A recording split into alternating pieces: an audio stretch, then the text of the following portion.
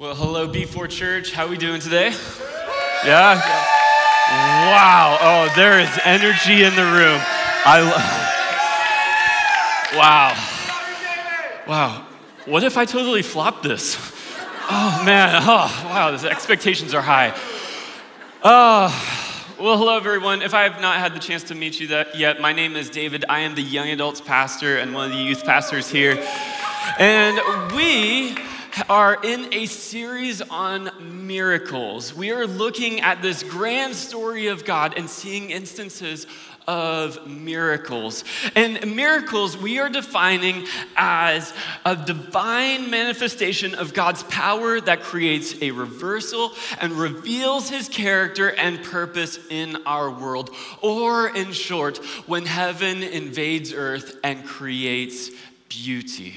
Now, if you are here and you're a skeptic, first off, welcome, glad you're here, you belong here. But if you're here and you're a skeptic, the idea of miracles is kind of like, I can't really get behind that. If you're here and you have been following Jesus for a while, you're like, yeah, I do believe in miracles. But if we're being honest, even for those of us who have been following Jesus for a while, it's hard to sometimes always believe that the miracles seen in the Bible can actually happen today. And my hope for each and every one of you, whether you're a skeptic or you can get behind the idea of miracles, wherever you are at, my hope is that you would see the reality of God breaking into your present life. So last week, Pastor Bo, she talked about the miracle of freedom. And this morning, we are talking about the miracle of satisfaction. And we're going to look at the story of Jesus feeding this great crowd with 5 loaves of bread and 2 fish. It's a pretty familiar story for those of us who have been a part of church for more than a couple of years. If you are new to this church thing, we are glad you're here and you're in for a fun story. But this morning, I want to talk about how this miracle of satisfying a hungry crowd is actually a pointer to a greater miracle that is available to us today. But before we get into that, I have a question for you, and it's pretty simple.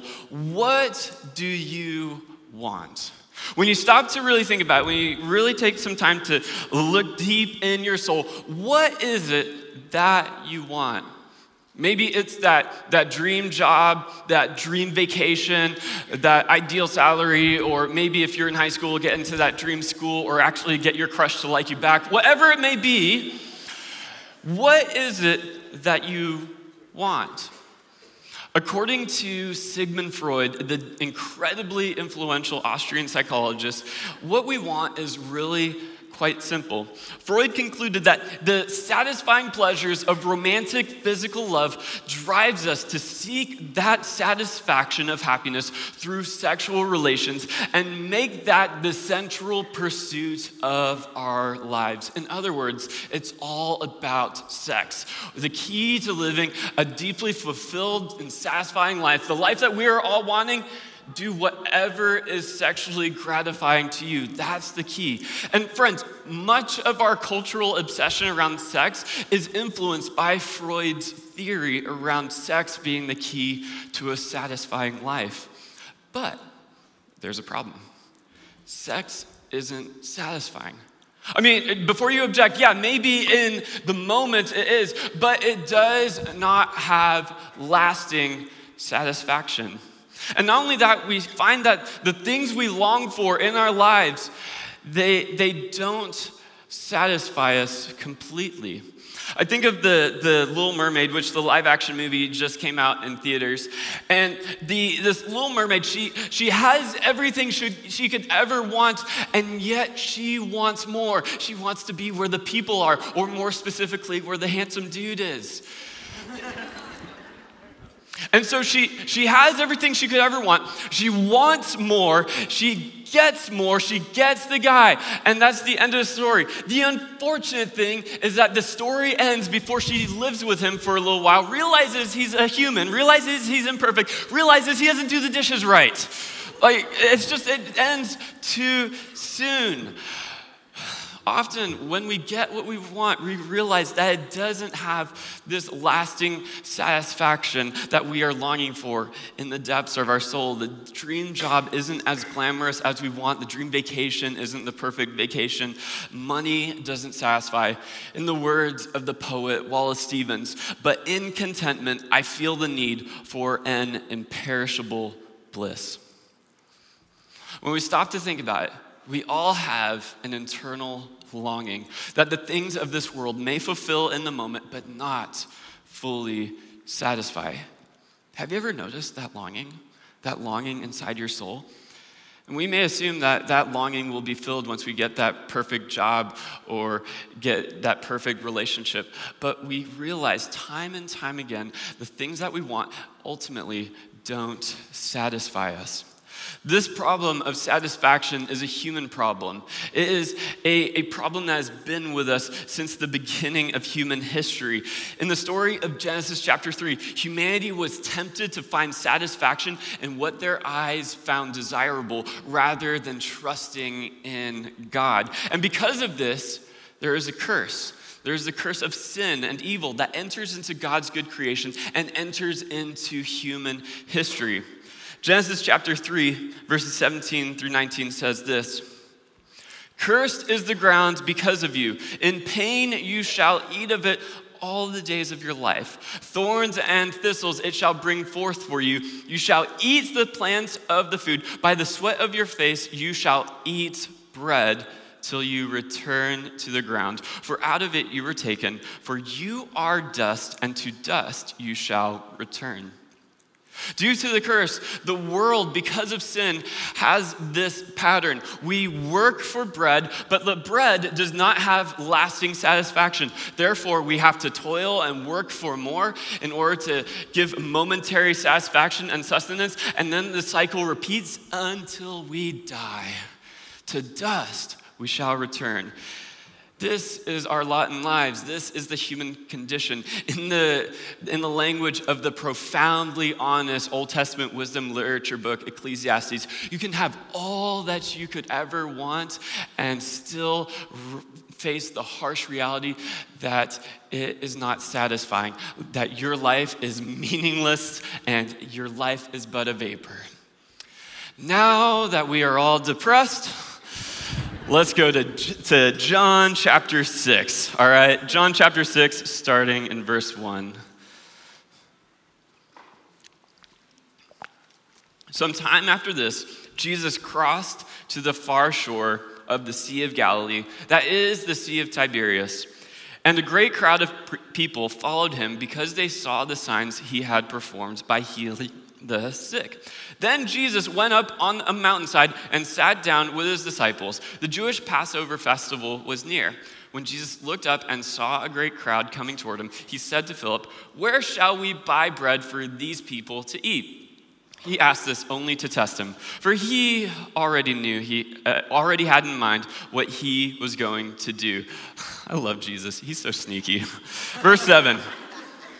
Philip, we love Philip. He's practical. He's fiscally responsible. Philip answered him, "It would take more than half a year's wage to buy enough bread for each one to have a bite." One bite, that is not going to satisfy anyone, let alone a crowd of thousands. Another of his disciples, Andrew, Simon Peter's brother, spoke up. "Here is a boy with 5 small barley loaves and 2 small fish, but how far will they go among so many?" Jesus said, "Have the people sit down." There was plenty of grass in that area, and they sat down. About 5,000 men were there. Customary of the time, 5,000 isn't even counting the women and the children, so this would have been a much greater crowd than 5,000. Verse 11, Jesus then took the loaves, gave thanks, and distributed to those who were seated as much as they wanted.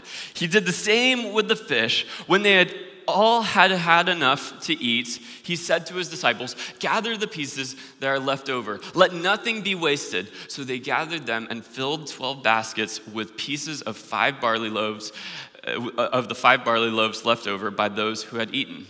After the people saw the sign Jesus performed, they began to say, "Surely this is the prophet who is to come into the world." Jesus, knowing that they intended to come and make him king by force, withdrew again to a mountain by himself. This is the great miracle of Jesus satisfying the hunger of a great crowd. But this is not where the story ends. The crowd is fed. Naturally, they get hungry again. And Jesus, he disappears, but they want Jesus to do the magic out of the bread out of thin air magic trick thing. They want him to do that. They want him to perform this miracle. But Jesus sneaks away because he knows they want to make him king. I don't blame them for wanting to make him king, because if I'm being honest, my ideal ruler of the world would be someone who could miraculously, out of thin air, just create pizza. In fact, I would like to think I would read this leader's policy and do my research and homework and see if I agree and all of that. But if I'm being completely honest, you give me free pizza, you have my vote, right?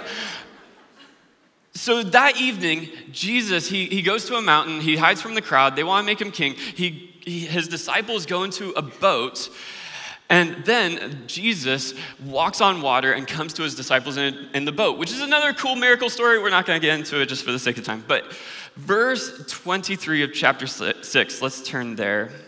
Then some of the boats from Tiberias landed near the place where the people had eaten the bread after the Lord had given thanks.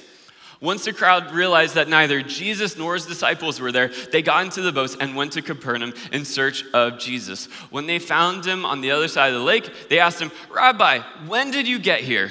Jesus answered, "Very truly, I tell you, you are looking for me, not because you saw the signs I performed, but because you ate the loaves and had your fill." Jesus calls him out. He's like, "Hey, you're looking for me because you're hungry again, right?" And in fact, the crowd, they're hungry for two things in particular. The first is obvious, it's food. And so the biblical scholar Alice D. Myers, she points this out, that the ability to cure and provide food are two qualities associated with ideal kings in the ancient Mediterranean world. So they're like, hey, you give us food, you heal our sick, you have our allegiance. We want to make you king. Therefore, the second thing they are hungry for is this, and it's power.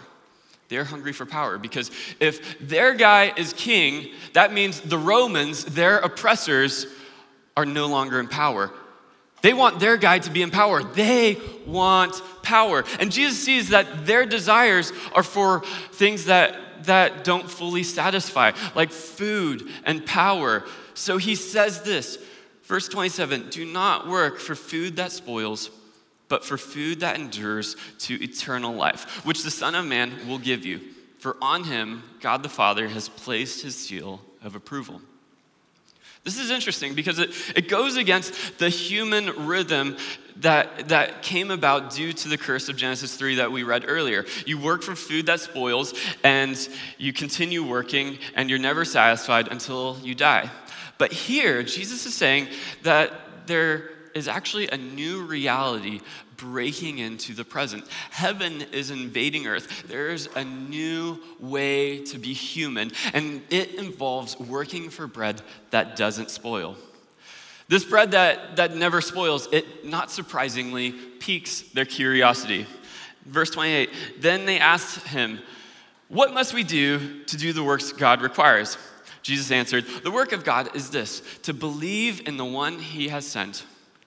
So they asked him, 'What sign then will you give that we may see it and believe you? What will you do? Our ancestors ate manna in the wilderness, as it is written, he gave them bread from heaven to eat.'" In other words, they're saying, "Oh, okay, Jesus, we'll believe if you do the magic trick with the bread thing again. We want more bread." This reminds me of the first kid who became a Christian when I was a junior high pastor here at this church.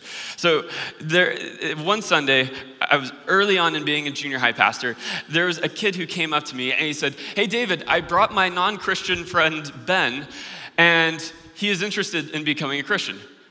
This is my moment. This is what us youth pastors long for. This is why we do the pizza, the games, the events. We want to see kids come to know Jesus. So I'm like, yes, this is my moment. But then he said, "But there's one catch. Ben said he'll become a Christian if you give him 10 donuts."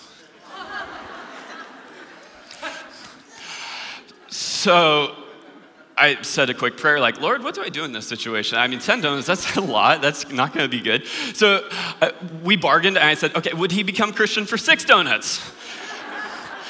Ben agreed. So I took 6 donuts and gave them to Ben. And Ben just started chomping down on them one at a time. And as Ben is eating these donuts, I'm trying my best to share the gospel as clearly and passionately with this kid. He gets down to the last donut, and I'm just like, so is that it? You want to become a Christian?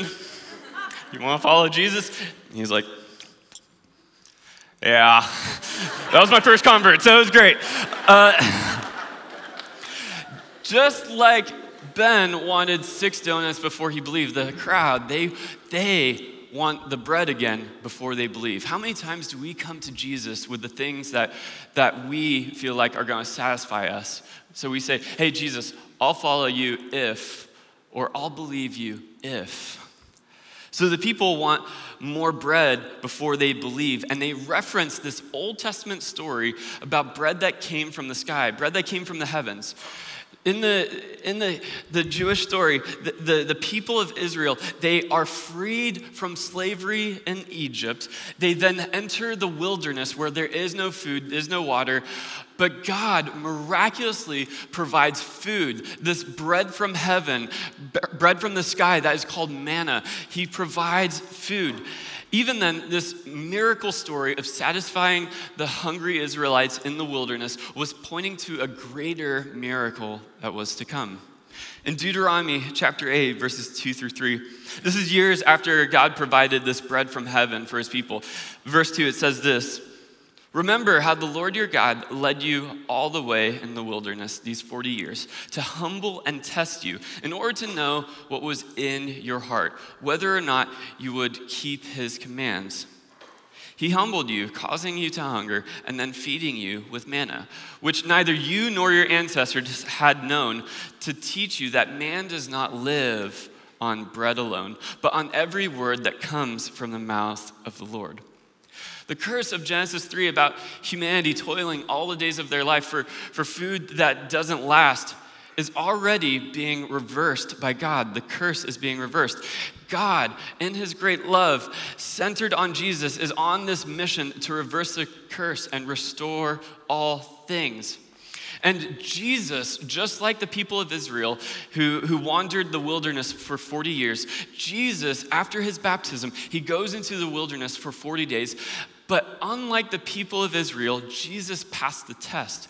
Jesus fasted and prayed for 40 days, and he was tempted by the devil to make bread out of the stones.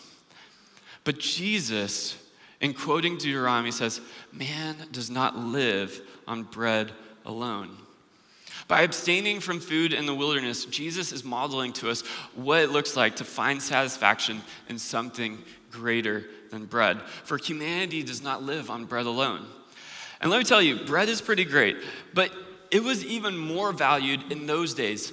In the ancient Near East, they saw that bread represented strength and sustenance. It was the centerpiece of the meal. Bread represented life.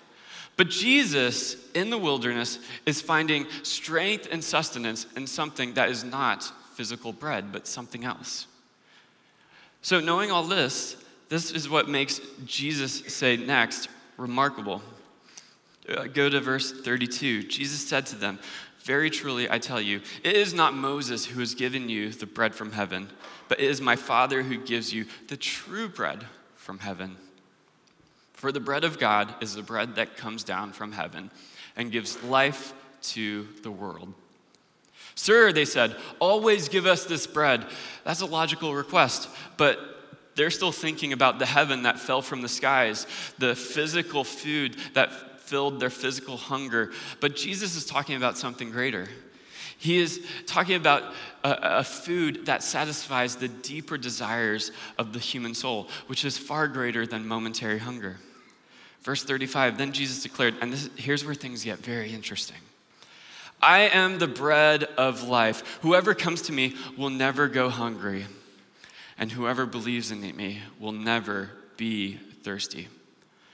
What is Jesus saying in this? Here's what Jesus is getting at.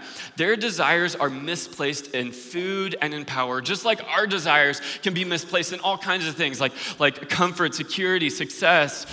But Jesus is saying, hey, no, true satisfaction isn't found in these things. True satisfaction is found in me. True satisfaction is found in Jesus. He is the true food that gives satisfaction to the deepest longings of our soul.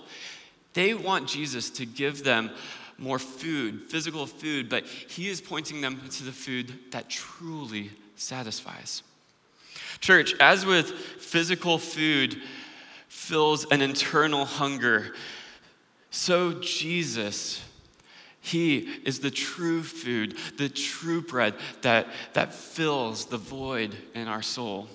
The world may tell us that the void, the deepest longings of our soul is fulfilled internally, whether it's like finding yourself, being true to yourself, or externally through sex, comfort, or success.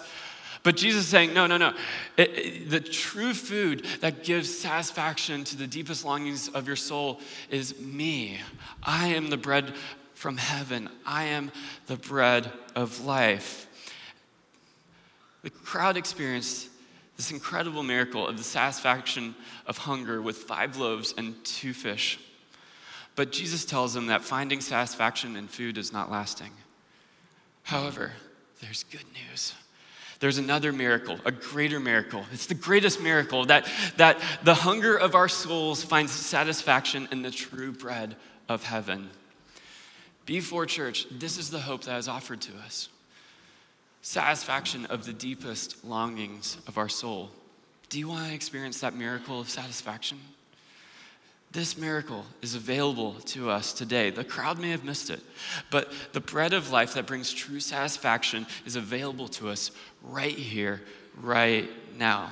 And this miracle of satisfaction can be experienced partially in the present, whether it's through being aware of the presence of God or experiencing the presence of God through a Jesus-centered community. As with what Julian of Norwich says, until I am essentially united with God, I can never have full rest or real happiness.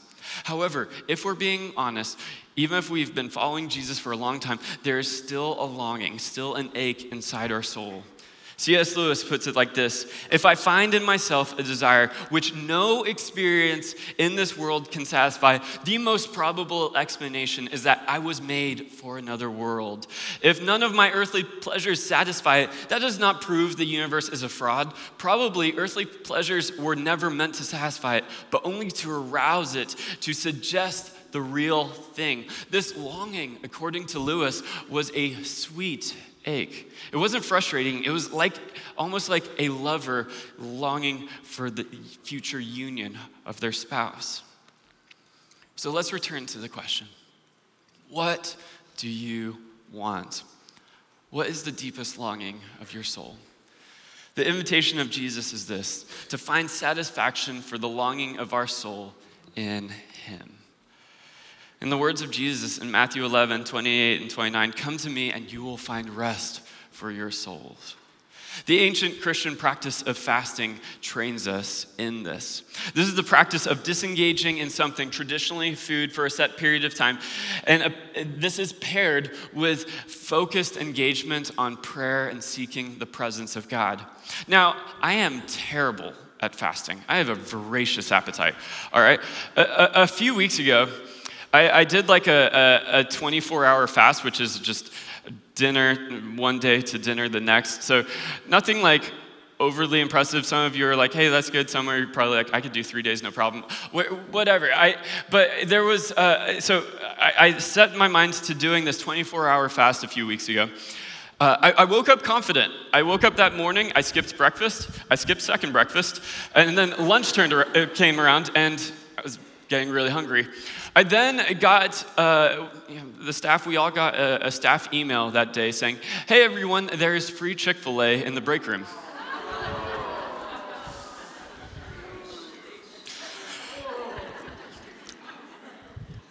I did not have one Chick-fil-A sandwich, my friends, no. I had 2. And some waffle fries. Like, I fell hard.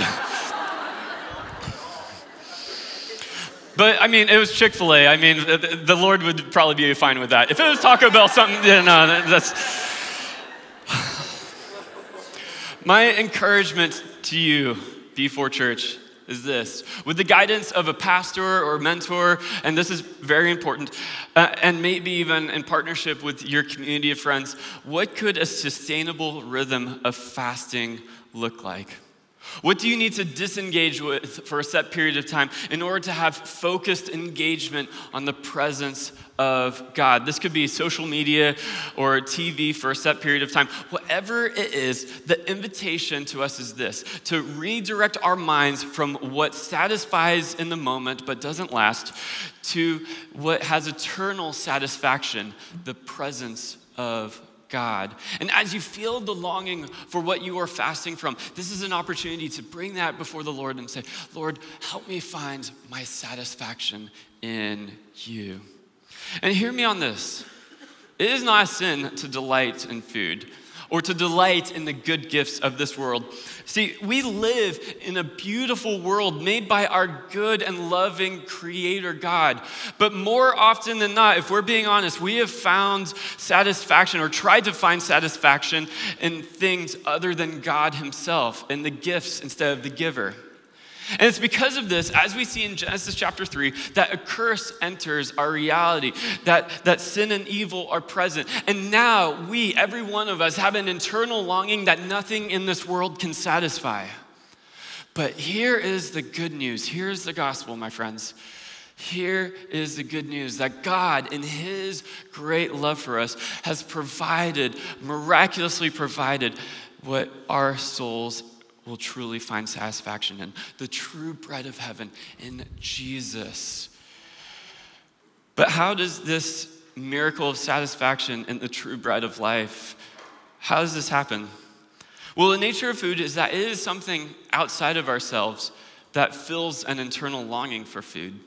But in order to fill that hunger, food must die. Chickens must die. Plants must die. Yes, vegans, like the rest of us, you are murderers. Food must die in order to fill us. As with food, Jesus died to give us life. He says, "For the bread of God is the bread that comes down from heaven and gives life to the world." And when Jesus is feeding the crowd, it says he distributed the bread to the crowd. In other gospel accounts, it says that he took the bread and he broke it.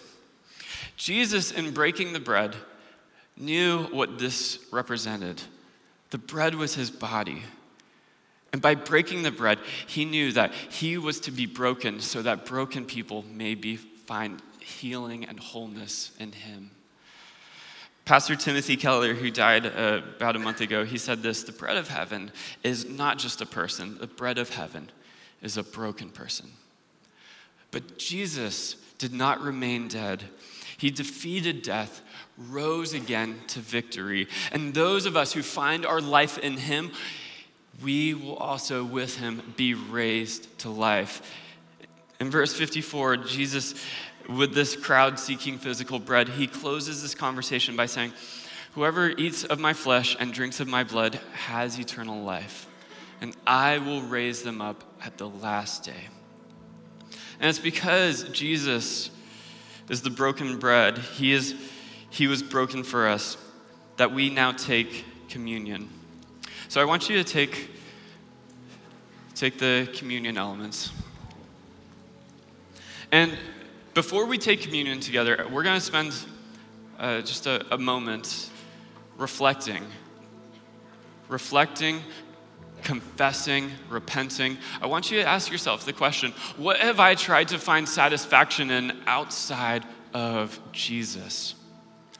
And as you, in partnership with God's Spirit, do that internal search, let's confess those things to God, to repent, to return to Jesus, our true source of satisfaction.